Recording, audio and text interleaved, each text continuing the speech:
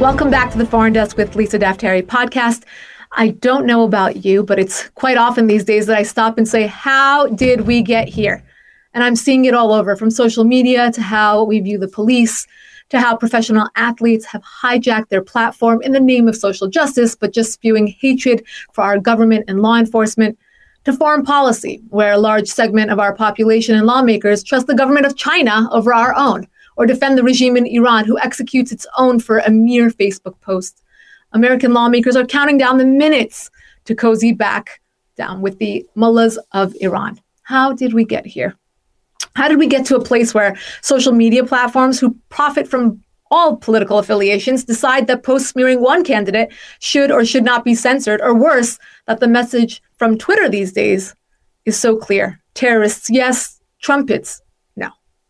I've said it before, and I'll say it again. The damage we're seeing to our nation, to the lack of patriotism among the youth, to the death of professionalism in journalism, to a disrespect for law enforcement, the president, all others. This will far outlast this president's 4 or 8 years in office. Instead of looking at the real threats that should unite us as a nation, as it did after 9/11, we're looking at each other to find the enemy within. As I take a walk in my neighborhood, it's the masked walkers against the non-masked walkers. Among parents, it's those in favor of opening schools to those who are against it. But wait, are we still talking about COVID? No. These differentiations and divisions among Americans has very little to do with COVID and much more to do with a myopic vision for our nation, a vision that is so narrow in scope, it looks past the most important issues today. Protecting our nation, building our nation, our economy, our cyber capabilities. While we're putting everything on hold to play cheerleader for our teams, we're appealing vulnerable and divided before the world stage, and that is what will far outlast this political game we're in. To break this down and discuss the most significant global threats right now, let's bring in James Carafano, Vice President of the Catherine and Shelby Cullum Davis Institute for National Security and Foreign Policy at the Heritage Foundation, and a foreign policy and national security expert, worldwide renowned, and one of my favorites. Welcome to the show, Jim. Hello, my friend. Great to be with you, and really an honor. I love the Foreign Desk. I love what you do, so really a privilege to be with you today. Thank you, and thank you so much for all of your work. And, this summarizes it the best. On your Twitter bio, it says Heritage Foundation guy trying to prevent World War III, one tweet at a time, which I love. So how are you doing with that endeavor, Jim? Well, I loved your intro. I thought you really captured well kind of the state of angst in America today. But, in part as a historian and in part just having lived a long time, we've seen these periods in our history where we've literally been at each other's throat. And we're not talking about the Civil War. You go back to the hotly contested election of 1800 or the 1960s when literally every American campus was on fire. Even kind of the Iraq period, in Iraq and Afghanistan, and then the anti-war demonstrations. So we ride this roller coaster all the time. What's very important as we do that is if you are the person in the White House, you have this enormous responsibility to look past all that, to suffer the slings and arrows of outrageous fortune, because in your mind is you have to continually say, what can we do to protect the American people and their interests around the world? The reality is today is America is a global power with global interests and responsibilities, just who we are. We're not the world's policemen. We just happen to be a country that has a lot of very important interests, and we have to look after our citizens and their interests around the world. And the challenge is, how do we efficaciously do that? So, and this because you're a professional and you deal with this all the time, kind of the term of art we use is great power competition. And although these aren't all great powers we're concerned about, but I actually think it captures the issue very well. And what I often like to point out to people is if you look at Bush, Obama, and Trump, they all have the same bad guy list. I mean, they're worried about transnational terrorism, but it was Russia, China, Iran, and North Korea. And of course, they had other things on their list. Bush obsessed about Saddam Hussein, Obama worried about climate change, Trump puts a lot of attention on the border. They had different ways of dealing with these issues. But the fact that you had 3 American presidents, very different, 2 different political parties, over that period of time, it's the first time since the Cold War where we have this common conception of what's really important to America. dealing with these powers and ensuring peace and stability in the key parts of the world that link us together. Stable Western Europe, a stable Greater Middle East, a stable Indo-Pacific. So I think it's interesting that we had a president who came into office who maybe is not a professional politician or a statesman, but who locked onto the importance of those realities and those objectives. And his foreign policy is actually cued on that. And if we put all the rhetoric and yelling each other aside and we just objectively look around the world, the reality is our interests are better protected today than they were 4 years ago. Our enemies are challenged in a way that they haven't been in decades. And even from the perspective of our friends and allies, and of course this is often a criticism of this administration is, it's America first, they abandon friends and allies, it's all transactional. If you look at the reality of that, everywhere our relationships are actually stronger. Indo-Pacific, all the key democracies, Japan, India, Australia, United States, working more closely together. The Greater Middle East, we have this revolution in normalization between the Arab states and Israel, bringing countries together to stand against Iran, stronger. Latin America, this president has much better relations with Central America, Mexico, and Brazil, all the key players, than either of the past two presidents. Even in Africa, this administration's been more forward-leaning than the past presidents. And in Western Europe, which is kind of often the root of this criticism, relationships with the Nordic countries, stronger. Baltic countries, stronger. Central European, better.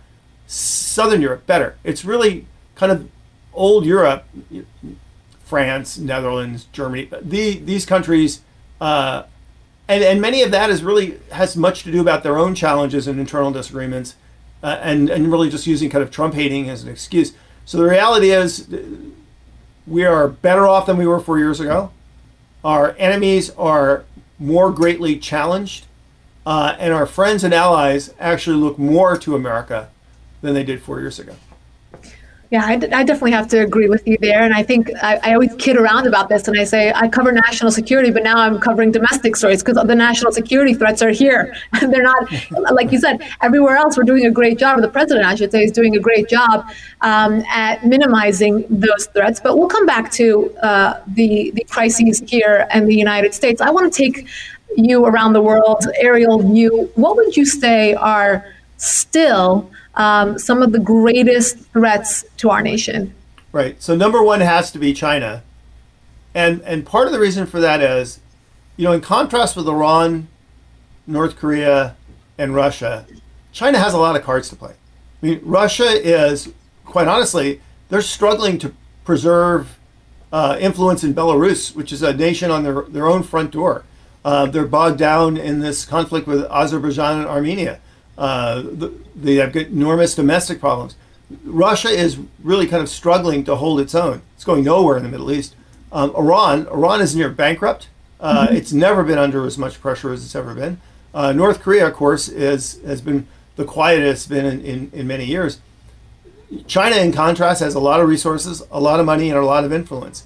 So China gets a vote in how competition in the future goes. And certainly dealing with China is going to be kind of the pace-setting challenge for the United States for years to come. Yeah, I want to dive a little deeper into China. How would you rate how Donald Trump dealt with China before COVID, in the beginning of his presidency through March, and how would you deal with them now? Well, I got to say, and of course, this is not a partisan comment because I'm not a partisan guy. I don't even belong to a political party, and I work in a nonpartisan think tank. I mean, this is, objectively speaking, I think this administration's strategy has been exactly right. It has really been the inverse of the strategy that we've practiced really almost for decades. I call it like it's the Blazing Saddle strategy. The old strategy remember there's a character in that movie Blazing Saddle, Mongo, and he's this big mean guy who's actually a former Detroit lineman, and the line was, "Don't shoot Mongo because you might make him mad." And that was pretty much how we treated China. Yeah. President said, "Look, let's not antagonize the Chinese. Let's not challenge them. As they'll rise, they'll become a normal nation, and everything will be fine." And so we tried to accommodate, and we ignored the frictions. And actually, what that did is it enabled the Chinese and it, in some ways encouraged them to be more aggressive. And so when President Trump really came in, he did is he flipped that proposition on its head. He goes, no, no, no, no. Let's not avoid confrontation with China. Let's seek confrontation with China, and let's do it across the board.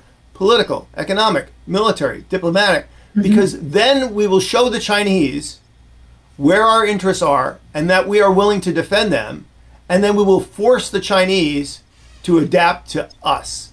And I think that's exactly right.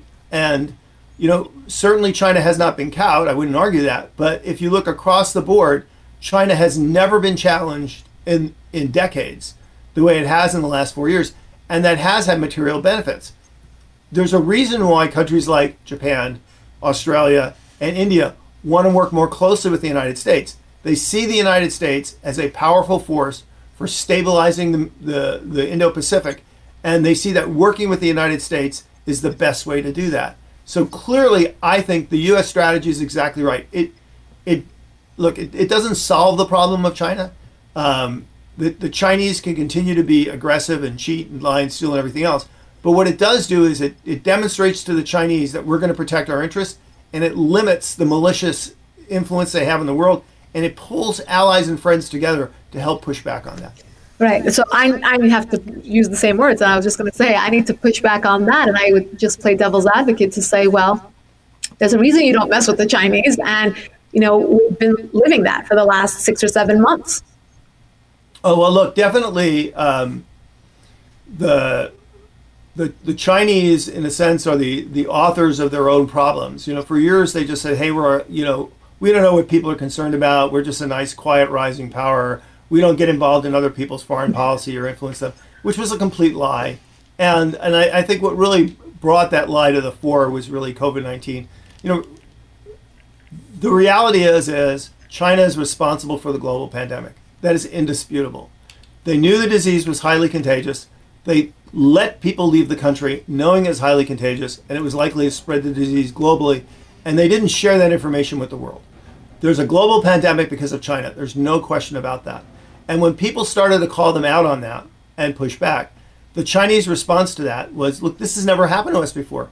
You know, people have never kind of pushed back on China. And it's been interesting watching them try to accommodate to that. So in some areas, they've called what's called wolf warrior diplomacy. So Wolf Warrior is a series of very popular films in China about a Chinese secret agent that runs around the world and he's fighting mercenaries. And it just, always the mercenaries are kind of backed by evil capitalists, you know, probably Americans. They try this very aggressive diplomacy, browbeating countries, threatening countries, bribing countries, trying to cajole them, say we'll sell you personal protective equipment, but you have to say nice things about us if we do that. This is, I think, really changed the dynamic in the world. The world, I think, has really woken up to Chinese malicious behavior. The way they treated Hong Kong, violating the basic law, an obligation to their own people. I think that's gotten a lot of people's attention. So I think Trump's stance was the right one. And I think what China has done in the last year in their kind of aggression and duplicitousness has actually helped the president make the case that China is not just a challenge for the United States, it's really a global challenge. It's a global threat to stability and prosperity. Yeah, but yet you have, you know, half this country. I mean, I say that, you know, obviously overgeneralizing, but you have the likes of Chuck Schumer and Nancy Pelosi, you know, coming out in front and saying, we're not going to blame China for this. This is our president's fault. I mean, how damaging is that on the world stage? Well, this is the kind of, you know, the sad reality of modern politics. I mean, you're a foreign policy expert, so you know this very well. You know, during the Cold War, we did at least have some, you know, unified unit pulling us together. You know, they used to say foreign, you know, politics ends at the water's edge. So this notion is, yeah, we can play our politics against each other, but when it comes to dealing with threats from overseas, like the Soviet Union and communism, we need to pull together as an American people and speak with one voice. That doesn't happen now. I mean, you're absolutely right. I mean, essentially, you know, trying to find a way to blame the president for the virus because it's politically expedient and letting China off the hook for that, that's horrible.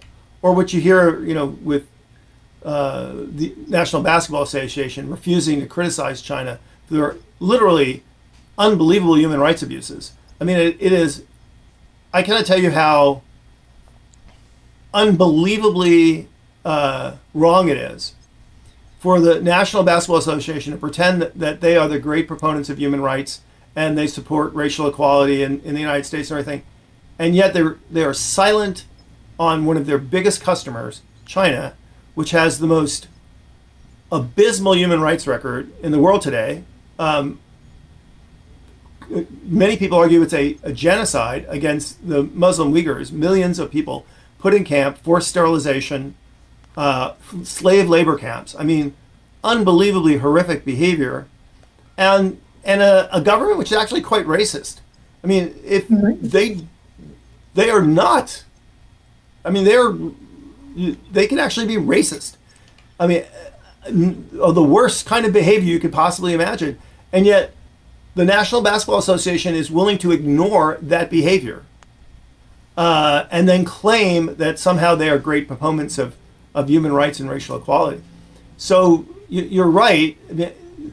Something I wonder how people can wake up at themselves and in the morning and look themselves in the mirror, where we have these clear and present dangers to our national security and our interests, and people are more interested in squabbling for political power in Washington. Now, having said that, I would say, and even though we hate Trump and everything else, you get all these folks in a room, close the door, politics aside, and you ask them, is China a challenge? Republican, Democrat, liberal, conservative, they'll say yes. Do we have to make sure Russia is not a threat? Yes. Do we want a peaceful Middle East? Does anybody think Iran is a good actor? Nobody does. And so they're actually, the dirty little secret, don't tell anybody, so I hope you don't have any listeners on your podcast. The dirty little secret is there's actually a fair amount of bipartisanship on these global threats, right? But you would never know about it because politicians do exactly what you said. They're more interested publicly in say, how can I score points against the president, rather than say, how can we pull together as a political class, as leaders of this country, to let Americans know that yes, we need to work to keep America free, safe, and prosperous from China, Russia, North Korea, Iran, transnational terrorists, and these other threats.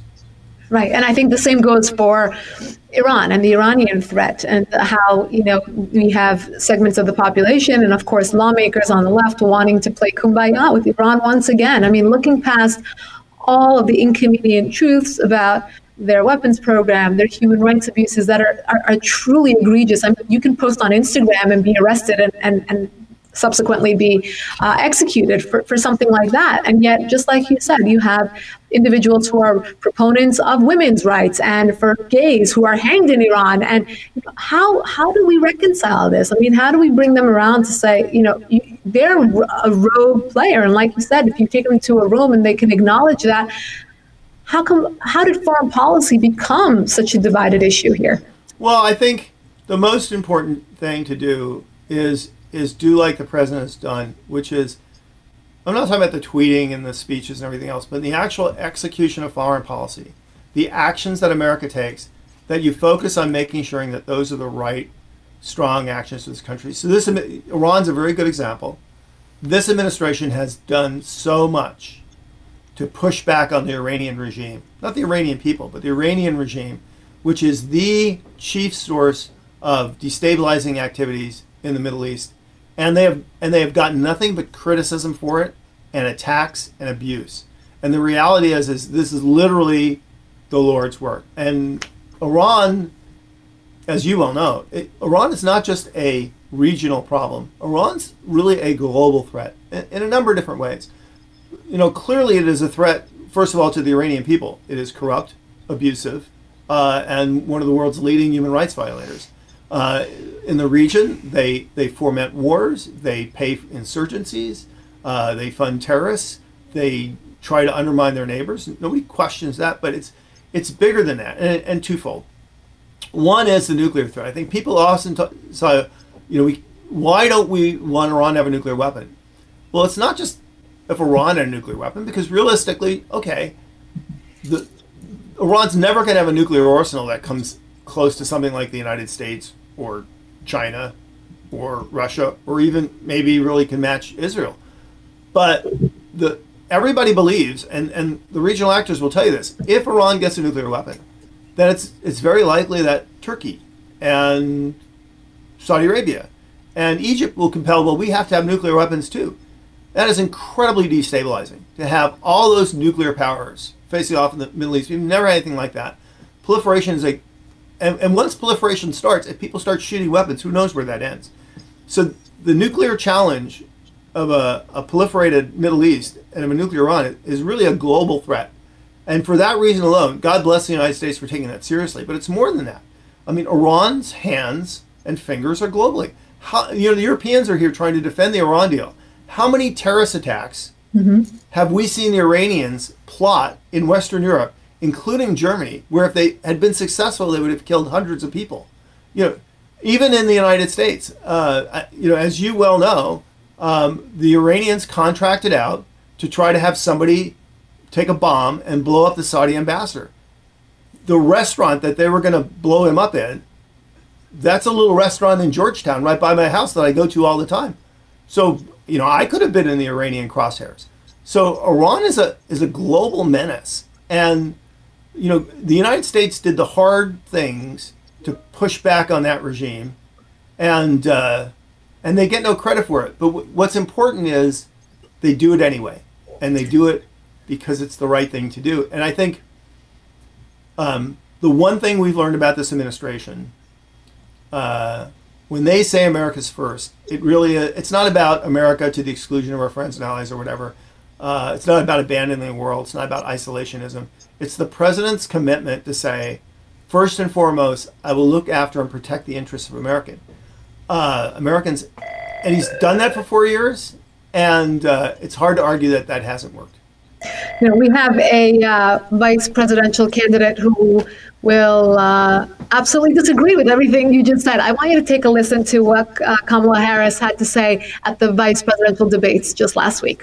He's walked away from agreements. You can look at the Iran nuclear deal, which now has put us in a position where we are less safe because they are building up what might end up being a significant nuclear arsenal. We were in that deal, guys. We were in the Iran nuclear deal with friends, with allies around the country. And because of Donald Trump's unilateral approach to foreign policy, coupled with his isolationism, he pulled us out and has made America less safe.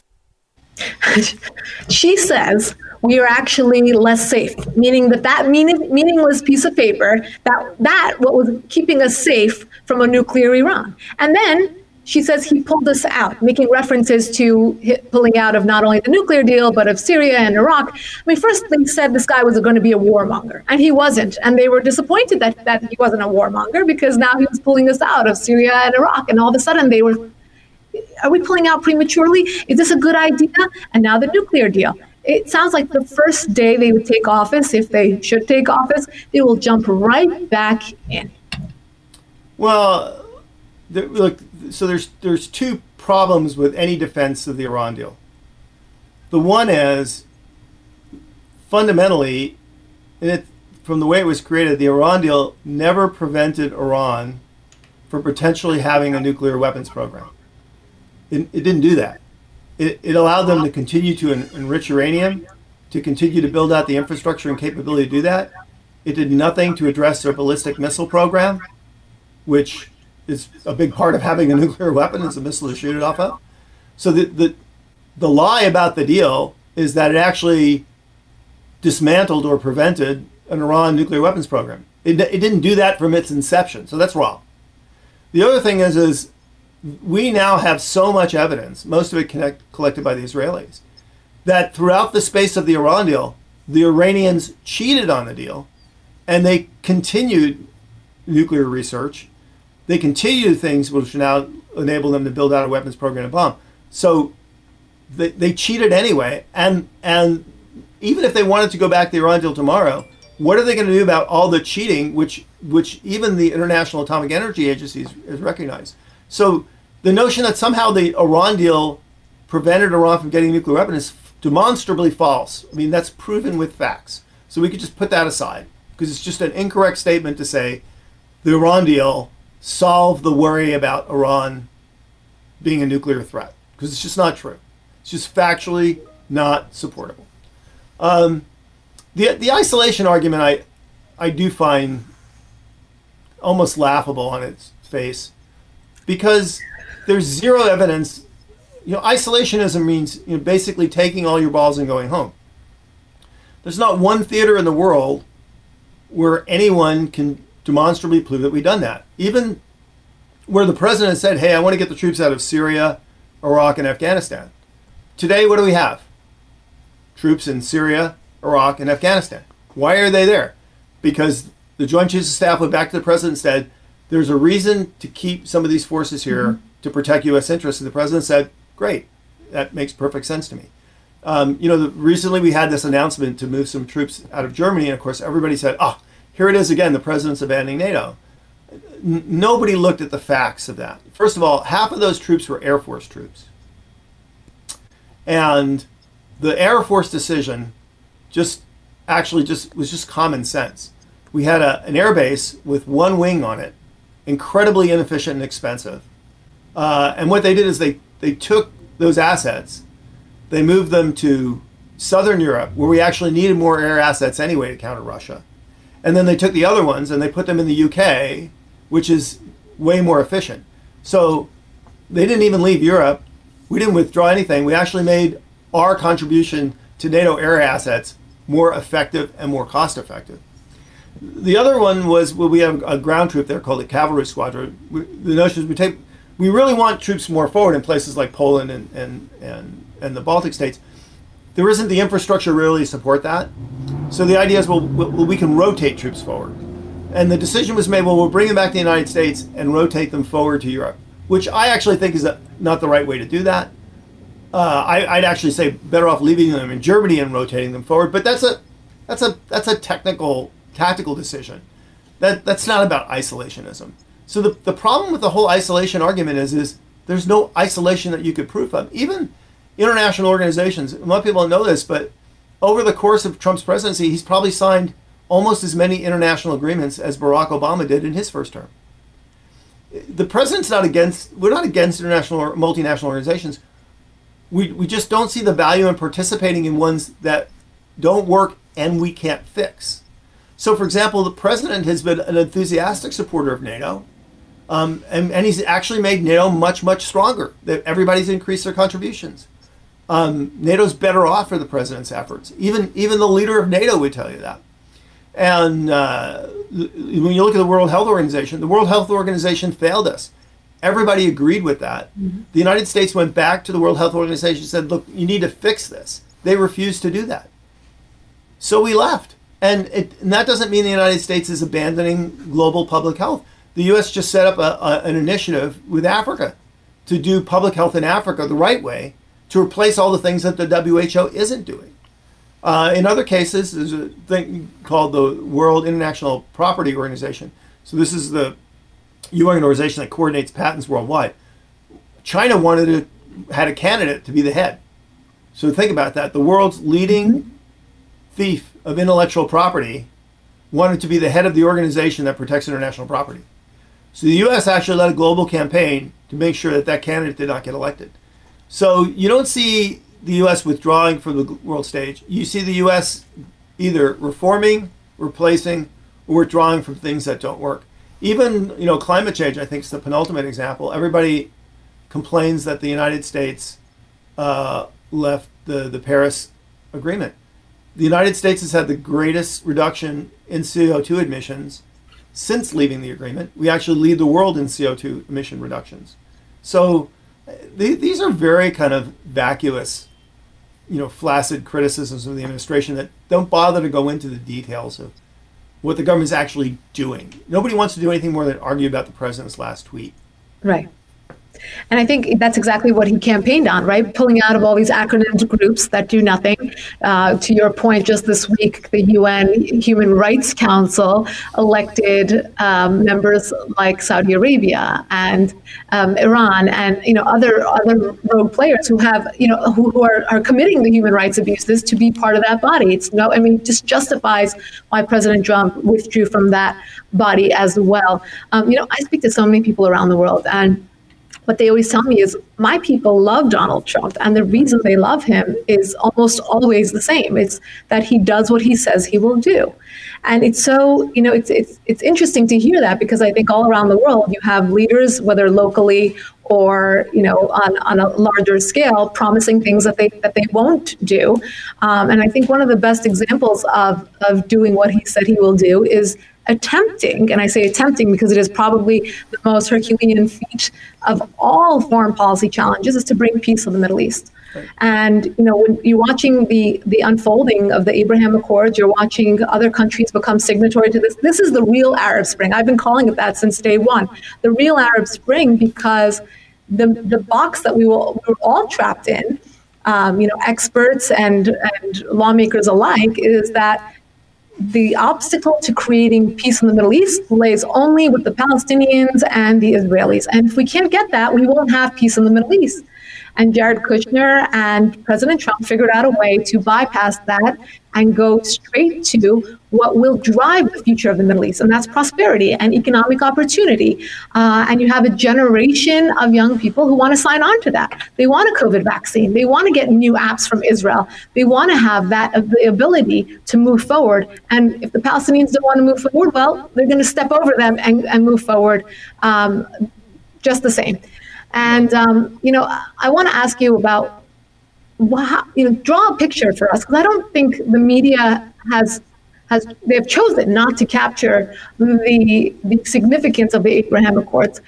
How significant is this for the future of the Middle East? And in terms of foreign policy moves in the past decade, how would you rate this? Yeah.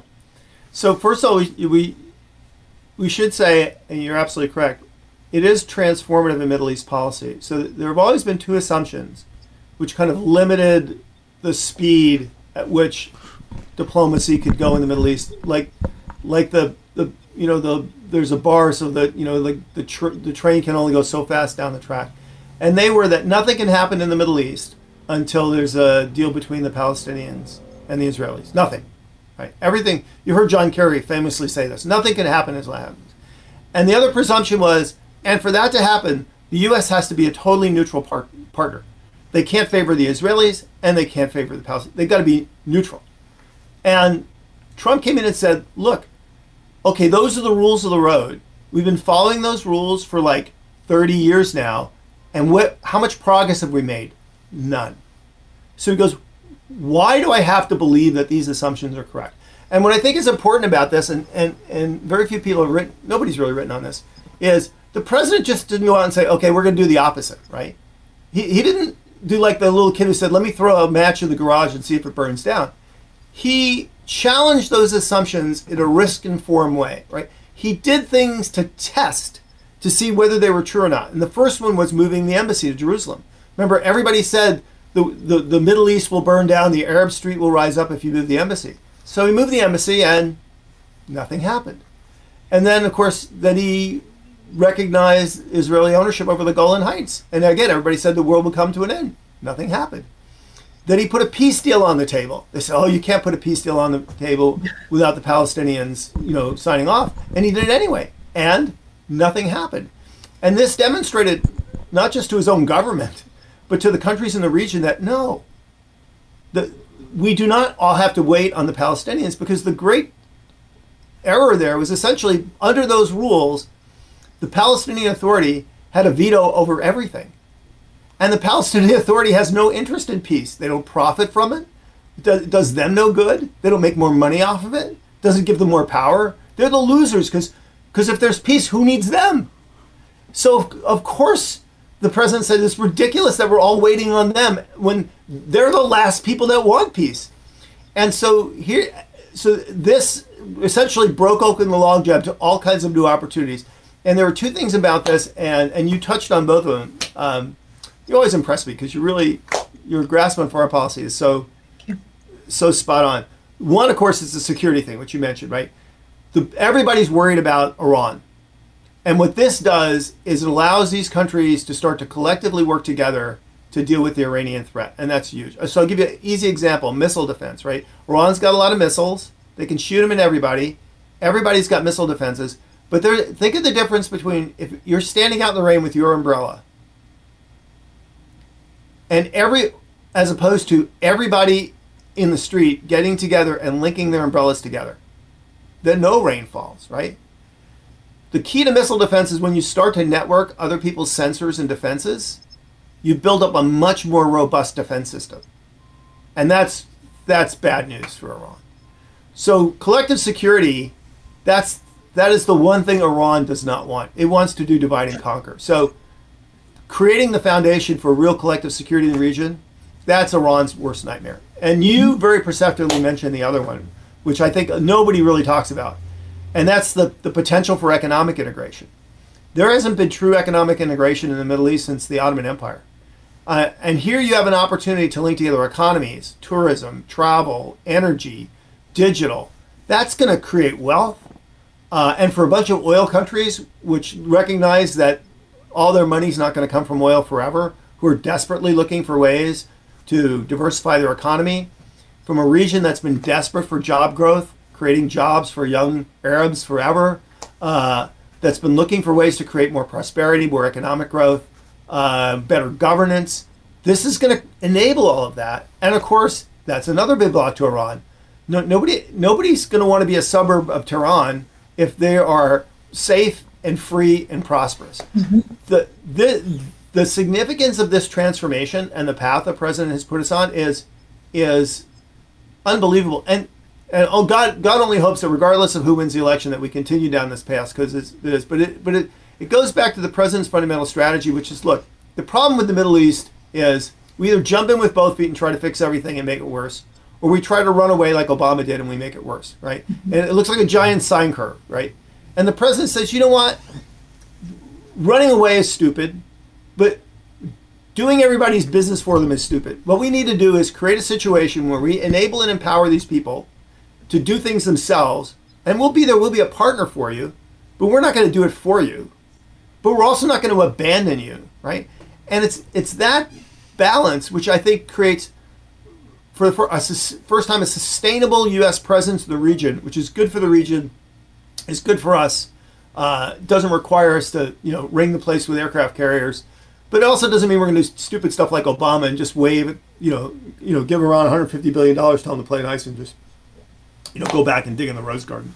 Right, absolutely. I think that's been the consistent, path that the president has taken to incentivize. And I think from day one, isn't that what Americans voted for him for that reason? A businessman who would revamp this nation, get it back on its feet, and make it prosper. And here we are, almost 4 years later, where that's been forgotten. To your point, when Jared Kushner and Donald Trump, Jared Kushner drove it to present the peace plan to the Palestinians, who didn't even, it was dead on arrival. They didn't even show up to hear about it. It was well received. And where was it hosted? In Bahrain, where so many Arab businessmen showed up to hear about it. And that was, for me, that was just such a precursor to incentivizing peace. And I think that that's exactly what the rest of the world is now understanding about Donald Trump and this administration, and why it's so different from previous administrations, and why he's not a politician, and why that has benefited us. And that brings me to my last question. We are now at, about a few weeks away from a very important election, and the two candidates could not be any more different. And the two futures, or the two paths that they set before us for the future of the United States, could not be any more different. Just with regards to foreign policy, what would the major differences be between these two choices that we have? Well, I'm not so sure we're 100%. I mean, I think we know what a future Trump foreign policy would be. It would be the second half of the policy that he's doing now. You would get more of the same. I don't know if even Biden knows what a Biden foreign policy would see. And here's what I'll say. Here's my fervent hope, because at the end of the day, when you're defending America, you're not a Republican or a Democrat or a liberal or conservative, you're an American defending Americans. Here's what I really, really hope. I think what this administration has done is they looked at the past and they said, well, look, as well-meaning as Bush may have been, the reality is 9/11, changed everything. America, he said, here we are, the world's lone superpower. How can we let people come here and kill us? We need to make the world safer for America. And they had a very aggressive foreign policy that was, we're going to go out and solve all the problems. And I think the criticism, which I think is fair, is like, they kind of created as many problems as they solved. You can't fix the world.